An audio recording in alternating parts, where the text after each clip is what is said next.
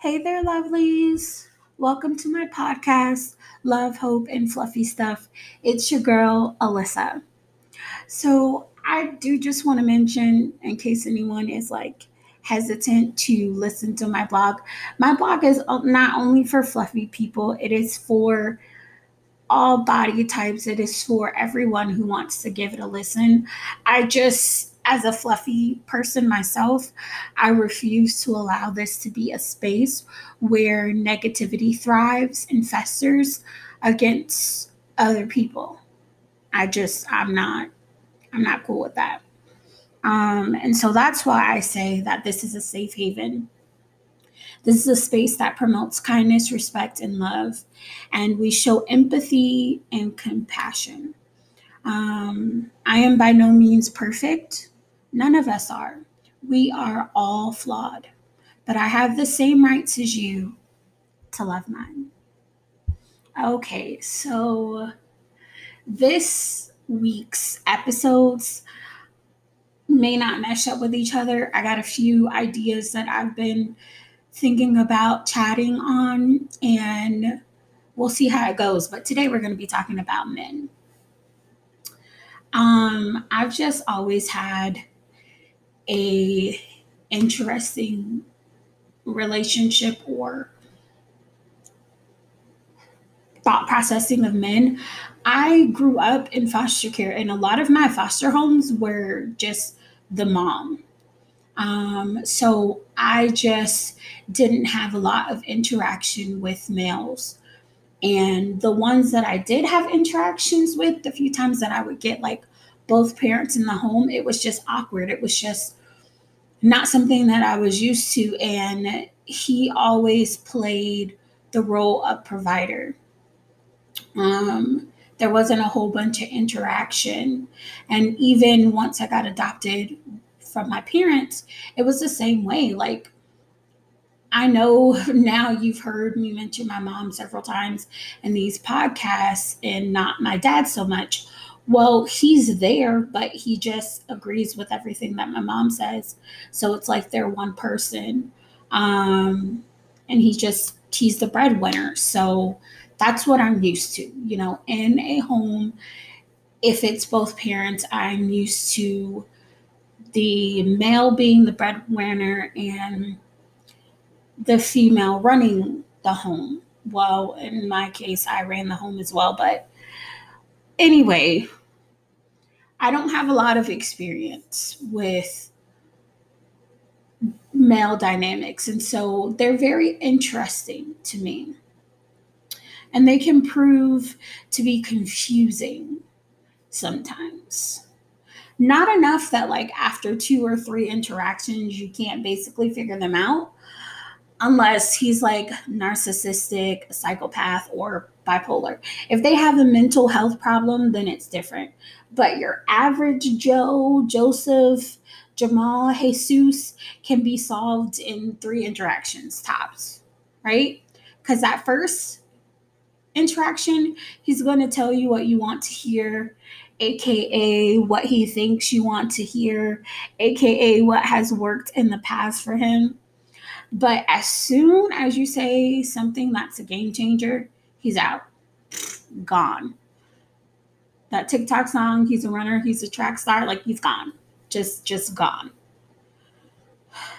We all have that one phrase, habit, tick that we pull out of our bag when we want to send them running. For me, this works every single time. If you're not getting no from me, and I've literally said it as many times as I'm going to say it, I just pull out, I don't believe in sex before marriage. When I tell you they be running, they be running. And it doesn't even matter how spiritual or full of God, Jesus, and the Holy Spirit he claimed to be before. Once he realizes that he's not going to be able to get sexed, he's out of there. You're only spiritual to the point of where you're okay with modifying, making some exceptions. Well, if we're going to get married anyway, it should be okay. That that sends them running. And it always just makes me laugh. It's satisfying because I don't want to waste valuable time and energy on someone who isn't going to stick around. The second thing that usually you could figure them out, that second interaction, is him being invested in you and wanting to get to know everything about you. Being attentive and responding during interactions, like you're figuring who he is out, what role he's going to play in your relationship. And the third interaction is when he ropes you in with his dreams, goals, expectations. He shows you the type of man he is. Then you're either sold or you're running in the other direction. The more time you spend with him, it's either one or the other. I mean, let's be real. At the root of a man, they are fueled by a handful of things: food, sex, and either sports, video games, or anime, depending on the type of guy. I'm not saying that's the sum of their parts, just what's most important to them, right? And family. I'll throw that in there too. So, like a car, it has an engine, tires, interior, and exterior. Those are the main components, right? But without the steering wheel, it wouldn't work. Without the brake or gas pedal, it doesn't move or stop. Those are essential to the car, even though they aren't as significant. If the average guy was listing their top three priorities, I listed more than three, um, it's most likely going to consist of the things that I said. I'm not talking about every man, because I know your man's built different. I'm talking about the dudes, the guys, the fellas I've encountered in my age bracket. There is no depth to some of them. They have good looks and no substance, nothing to hold an intellectual conversation about. And for whatever reason, we're a trend now. They are pretending, some of them, to be into BBWs on the internet for clout. And what y'all considering a BBW is just a skinny person with hips, boobs, and a butt. Like that's not a fluffy person. That's not a true representation of that word. And they're saying this on the internet to get likes, to get follows, but these same dudes not living this truth outside the interwebs. Like you see this dude in person and you try to shoot your shot, he is dodging. They just want booty calls. If they are saying, "Oh, I like, fluffy women," it's a nighttime type of thing. It's a "I can't show you to my friends" type of thing.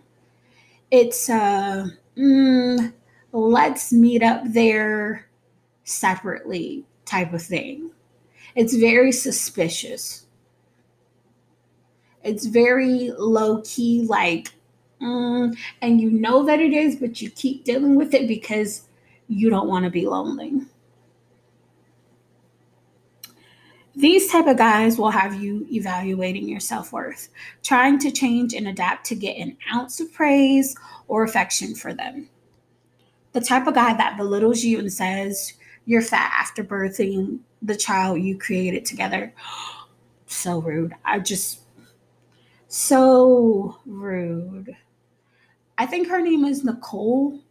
She's the one, she famous for like her ponytail sticking up or whatever and just doing, silly stuff.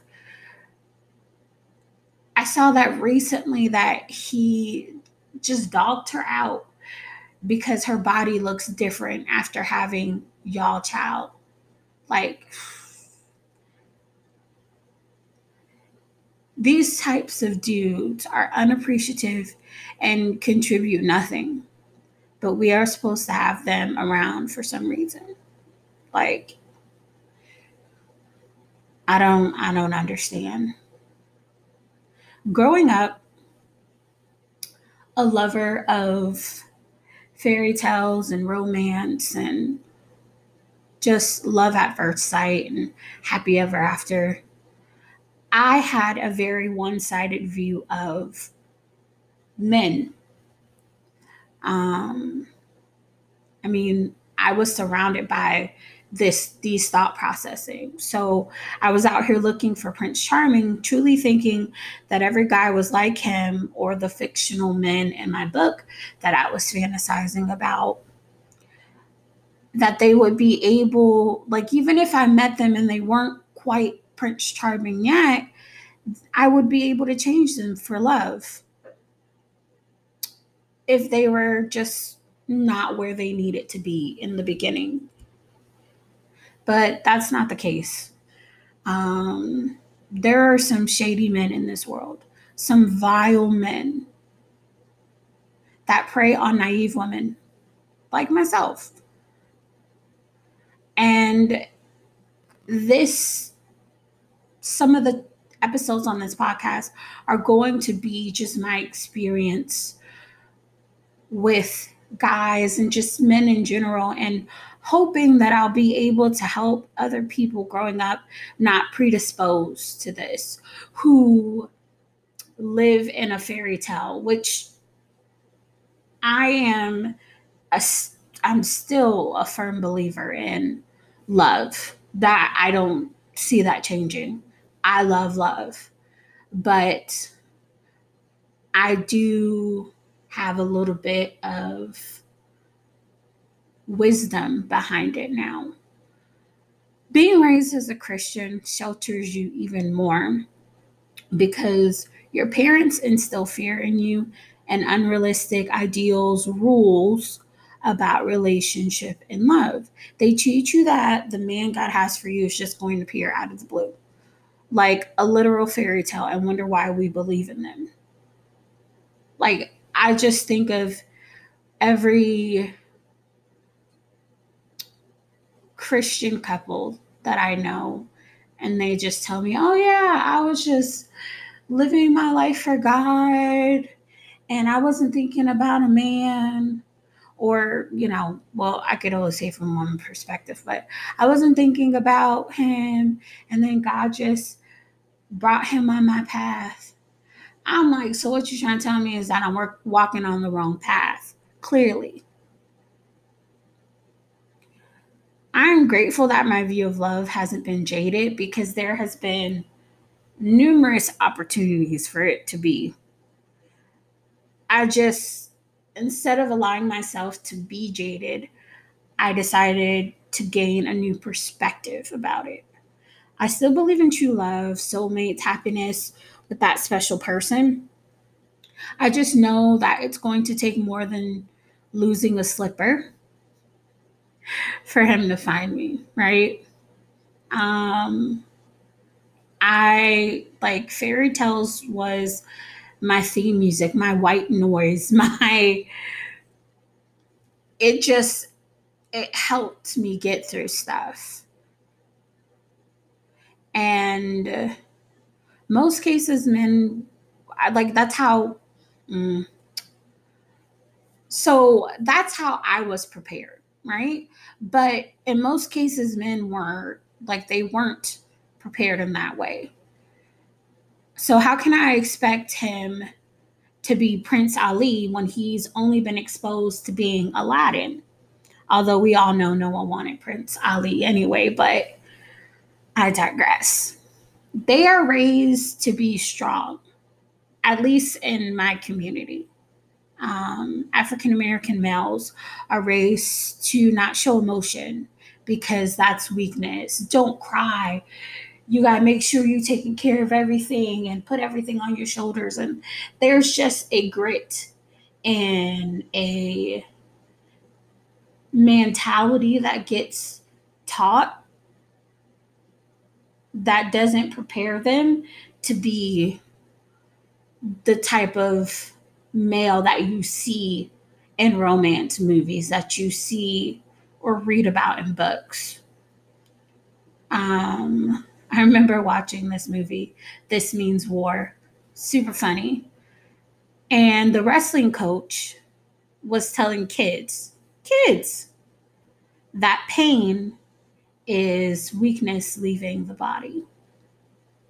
These are the types of lessons our boys are being taught. So, how can we expect them to grow into men that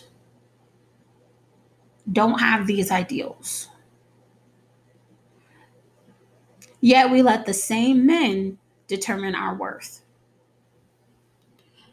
How can we allow a man to determine if we are wife material when they weren't even raised by a wife?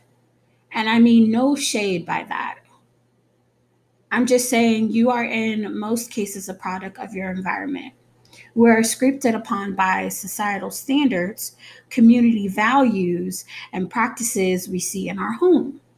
Without trying to retain these behaviors and without trying to practice them, it just happens.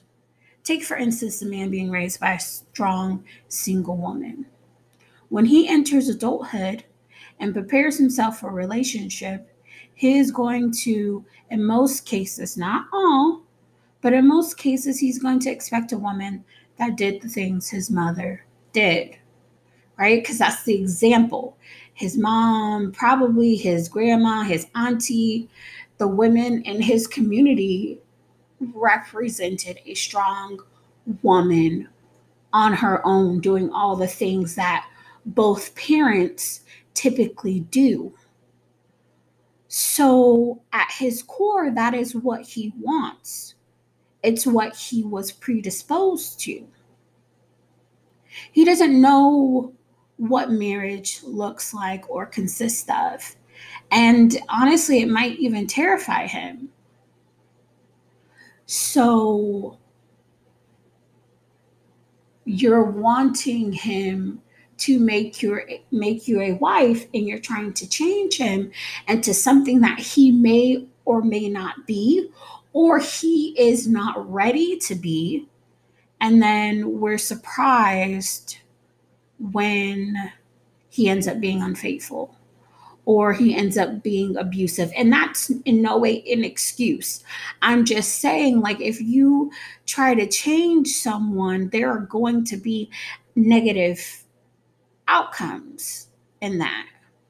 We can't change someone who doesn't want to be. You go into a situation with blinders on, but eventually, after you've spent enough time, those blinders are removed. And so you can see things for what they are. And you have to decide if you want to stay or leave. People have to want to be changed, they have to want to take the journey. And the right man is capable of change for the right woman. And it's effortless. There is no forcing or training. There might be a little bit of training, but they will want to do it. It's not something that you have to continuously nag them about. If they see that leaving the toilet seat up is an inconvenience for you, and I'm just using this as an example because it's something simple, but if they know that leaving the toilet seat up is an inconvenience for you, eventually they should be able to just put the toilet seat down. You shouldn't have to go months and months and years into telling them. Because if they truly want to make sure you're not falling in the toilet in the middle of the night, they're going to put that toilet seat down. That's just my opinion. The right man is going to make sure he fulfills his role in y'all relationship. Another example is a man who grows up in a loving home. He is going to expect partnership. He is going to expect specific roles to be laid out. So we just have to find connections that are compatible with what we are used to. Otherwise, you will waste time with someone who isn't worth the time you wasted, if that makes sense. No matter how confusing some of these men in these streets may be, there are good men out there. I have to believe that because, like, I'm still waiting on mine. So, um, he doesn't really have a choice but to be, because I'm taking my vows seriously. Like, after all this time, to death to do us part really means that. So, if you're doing some crazy stuff, death is going to have to do us apart. You made the same vows, you understood the assignment, and I'm a pass or fail type of gal. I mean, why you think women watch so many crime and mystery shows, movies? Never mind. I'm just going to back up out of that gracefully. There are good men, but we can't allow ourselves to push them away due to past hurts. You find yourself passing on a good man because the bad ones have used and abused you, have changed your mindset and perspective. It makes me think of Tyler Perry's Why Did I Get Married? And how Jill Scott was with that one guy. I can't think of his name right now, but he was so mean to her to the point of where she second guessed her worth constantly in their relationship. She would fat shame herself before he could get the opportunity to do it, even though he still would do it. It just became second nature to her.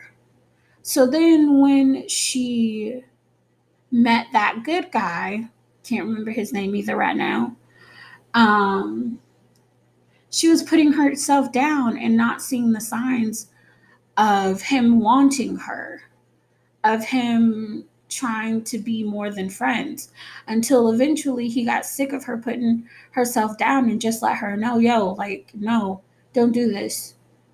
You got to get some confidence about yourself. You got to get some self worth about yourself.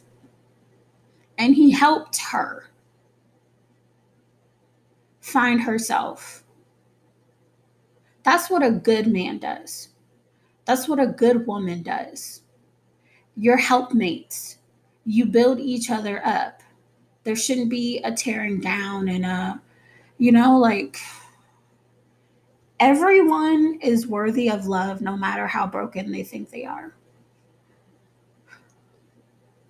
Before I peace out, I want to leave you with this. Everyone has a soulmate. This is my opinion, of course. You will miss out on yours by continuing to listen to the lies your ex told you. I love superheroes and I love Disney. I watch and read these shows or movies for my personal enjoyment. It just so happens that my niece and nephew like them too, so I'll call them to chat with them about it. One's 6 and one's 5.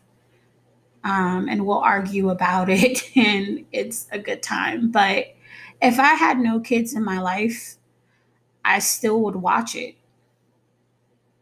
I used to get told from guys I was talking to that I am too immature, that I'm naive, that I'm boring, that I'm too proper and pure. And I would take that same energy with me into the next guy. I would lessen myself to try and please him. basically what Jill Scott was doing in her relationship. Accept things that I didn't want to. Somehow, who I was always a problem, and I would beat myself up about it.